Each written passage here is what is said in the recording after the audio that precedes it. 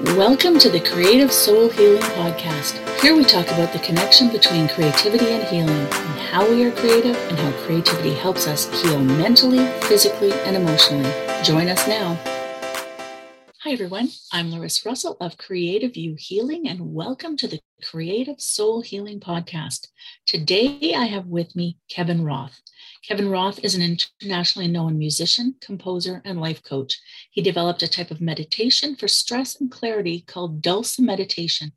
After receiving a death sentence in 2016 with stage 3 melanoma, his melanoma never returned. He now teaches his technique and coaching concepts around the country to doctors, clergy, psychologists, professionals, and those seeking clarity and less stress in their lives. So welcome, Kevin. Hi, how are you? I'm good. I'm so glad to have you here. I'm glad to be here. Great. So can you share some of your story and the path that's brought you here? Yeah, well, I was born with a musical talent. When I was about 3, I started to play the piano. But the interesting thing about creative people and people who are not creative as well is that I believe that we're born sort of with a longing to know about where we came from. Because there's up to an age about 4 or 5, kids don't quite develop an ego or a personality, but they have this broader sense of where they came from, this wholeness, this place that some people who have near-death experiences describe as home, spiritually or however you want to look at it. And I was aware of something like that when I was about 4 or 5 playing the piano, because the music was coming from somewhere and it wasn't from the notes on the page. So I've had sort of an unusual life in the sense that around the age of 13, I saw something called the Mountain Dulcimer at a meditation gathering and learned it. And about 2 years later, I got my first record deal with Folkways Smithsonian Records. And I've subsequently made about 50 recordings. But the interesting thing, there are 2 things I can tell you that really stand out. The first thing is that when I first saw the Dulcimer, I knew that was my magic carpet ride. I don't know how I knew, but I sort of had like a premonition that I would be known with the Dulcimer, which happened. I would acquire some sort of fame and fortune, which kind of acquired. I kind of acquired it. And then it wouldn't be an easy life, but towards the end, there would be some explanation as to this longing that I had felt for. So my whole career, I thought fame and fortune would bring me happiness, love would bring me happiness. And, they were interesting things along the road and along the route, but they didn't really supply much happiness, no matter how much money or TV or radio or concerts. It didn't do it, and I couldn't figure it out for a really long time why I was musically successful and in business successful, but I couldn't find happiness. I tried therapy, I tried gurus, I tried, all these things. And then what happened is in 2015, 16, I got diagnosed with stage 3 melanoma and was given 2 years to live. Now, in my gut, I knew that they were wrong, and they were, because here I am, it's almost 2022, and I'm perfectly fine. But that was the awakening that made me do a nosedive into who am I, why am I here, and what's going on. And what I discovered is that what I was searching for has never left. I am that wholeness. And at first, I'm a very practical guy. I thought, well, this woo-woo stuff is kind of crap. It kind of works, it kind of doesn't work. But then I started to study science and quantum physics, and I realized that what the science was saying was the same thing that the ancient mystics were saying. That basically nothing exists. And it made a lot of sense, not only spiritually and mentally, but scientifically. So I began to shift my thinking, and I became, the ego dropped away to a certain degree about my being a performer and a recording artist. I kind of lost interest in that Kevin Roth. And because of my dealing with how to heal my body and get to the point of things, I developed something called Dulcimeditation, which taught people how to play the dulcimer and do a meditation. And I became a life coach, and I began to teach people what I had learned about finding their purpose and how to live their life in balance, and how not to get stressed out and strung out about things in life that absolutely don't matter, because everything comes and goes. So it's been a really interesting ride, and I can tell you that with the clients that come to me, and I work with doctors, I work with clergy, I work with professionals, I don't care how many standing ovations I got in concert, nothing comes close to the joy I feel when people's lives are changed through what I teach them. And, I don't consider myself a major guru or a major teacher. I don't have book deals. I'm not looking to get on Oprah. I beat a death sentence. And I believe that that was meant to be. And I believe that what I do now with music is the reason. So that's my story in a nutshell, and I'm sticking to it. I love that. And just that so many people have talked about the sort of that healing energy of music. Mm-hmm. And what do you think it was specifically about the dulcimer? And I have to say, I don't really know that instrument, so I apologize. Well, the dulcimer, by the way, is this instrument behind me. Let me see if I can pull it down without knocking myself on the head. This is one actually I sell. I designed it. It's called the Wink Mountain Dulcimer. You can see that the sound holes are all planets and moons. And it's a folk instrument. It's a little out of tune. And it's real easy to play.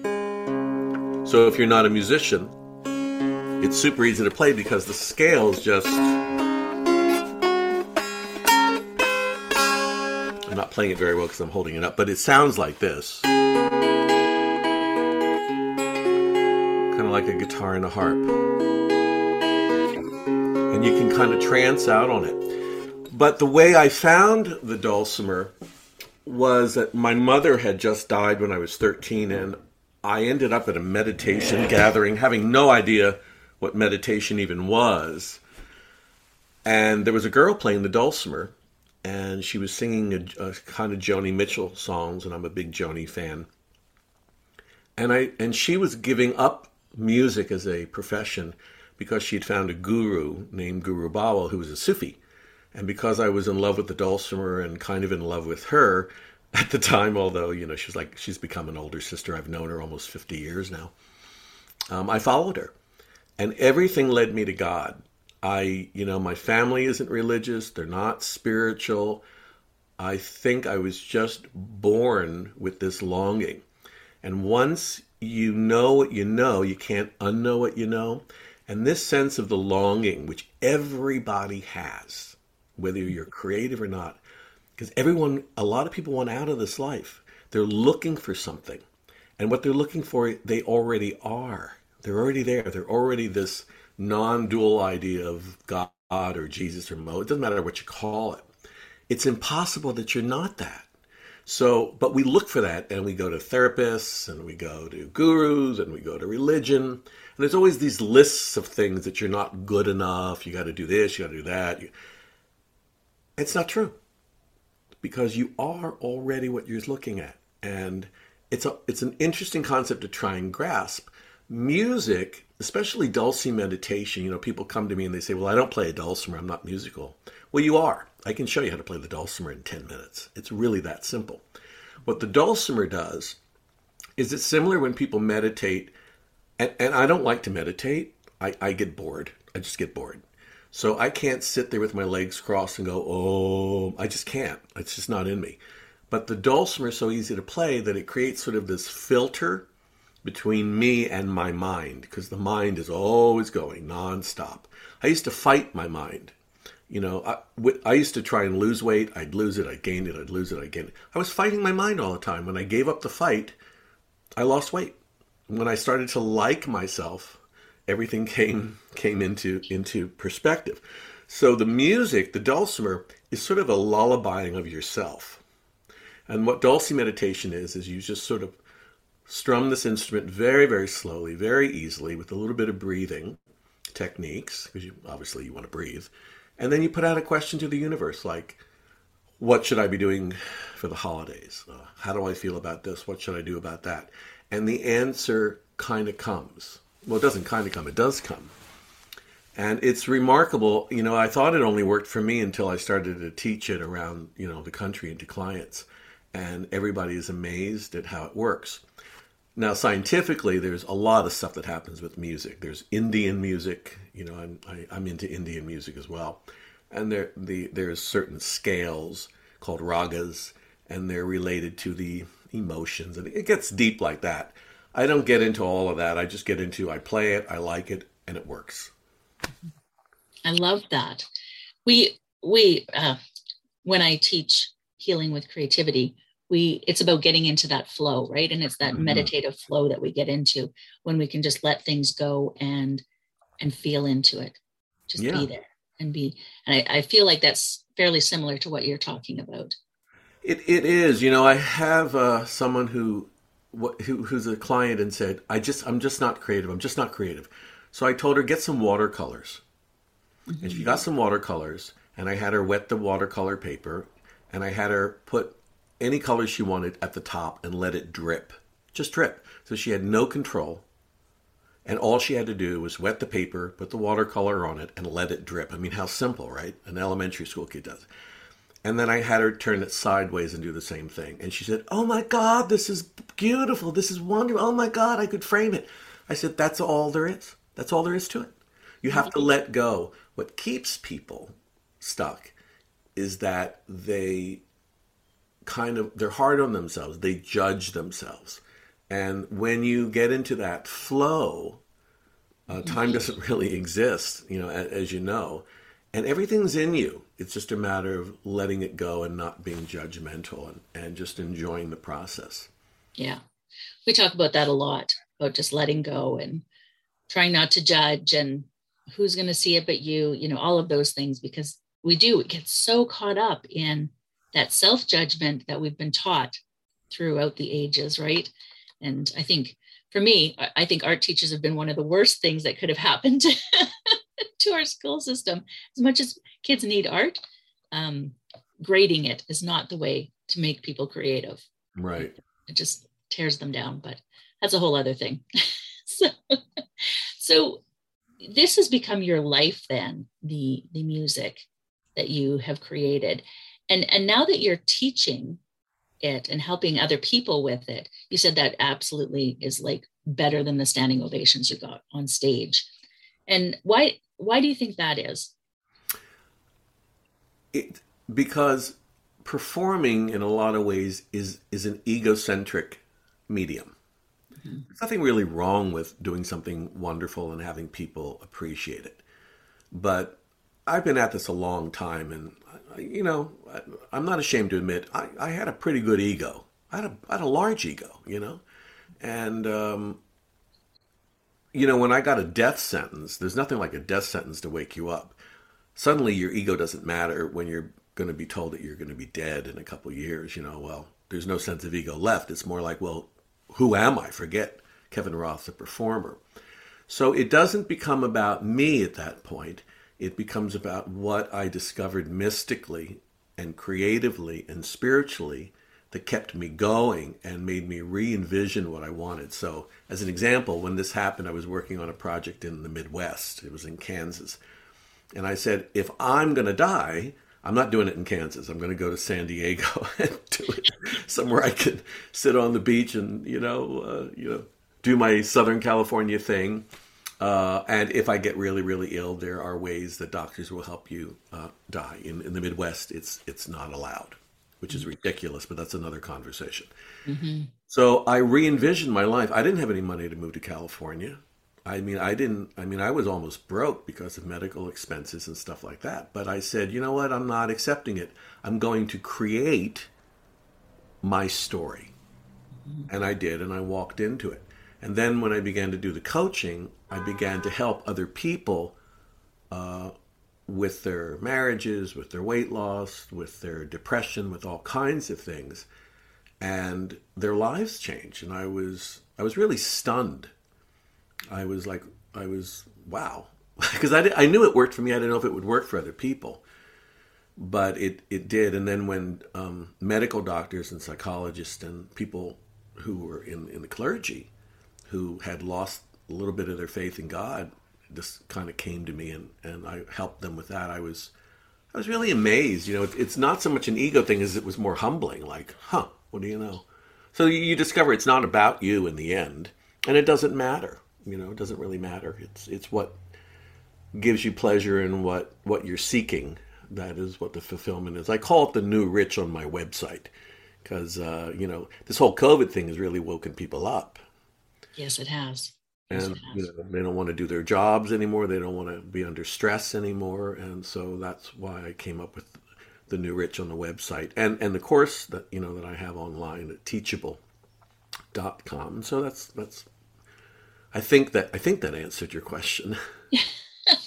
Well, and then one of my questions is like, did COVID change the way you do things? And then has that changed, how you share or why people want you to share? How has COVID played into that? It sounds really strange, but COVID was one of the best things that ever happened to me because I was teaching just part-time. And here in California, when they shut everything down, they started to pay you unemployment, which I'd never ever thought I would ever need or take. But it gave me the solitude I needed to create my teaching. It gave me the finances so I didn't have to worry about paying my bills. So for like a year, it gave me the opportunity to develop things. And all I had to do for me was wear a mask, get my shots, and stay away from people, which worked just perfectly for me, So It was great for me. I have to say, for many of us who are online, especially, the people I talk to in the healing industries, it has been, I don't want to say wonderful because I've actually lost friends to COVID, but it has been an opportunity to reach more people, to engage with more people that we maybe wouldn't have met otherwise, right? People who were never online because they didn't need to be. Yeah, it's true, and we've all lost people, and it's sad. The friends I lost, it wasn't a matter of whether they got shots or not. They were just at the wrong place at the wrong time. If you look at it that way, if you look at it another way, death and birth doesn't even exist. But in the dream experience that we have, it was sad to lose certain ones. We lost a lot of artists, a lot of musicians, John Prine, a lot of people. But it did open up a whole nother way of expressing and talking. I mean, I do all my coaching online with Zoom. Mm-hmm. Yeah.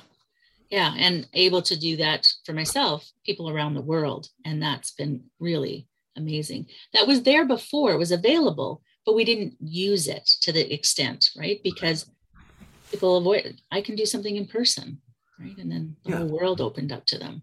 Yeah, although I do look forward to going out and doing these workshops and retreats, and then I can add my music at the end of it or during it. But it's a different focus. Yeah, no, I love that, and I love just how it has transformed your life. Right, you have taken your music and allowed it to transform your life into a way that makes you happier and healthier. I think if we stay open and we get rid of stress, on my website, kevinroth.org, I have a free stress buster breathing thing that you can watch. It's less than 5 minutes. If you can let go of stress and tension and allow yourself to be open to what your inner voice is trying to show you, things will show up.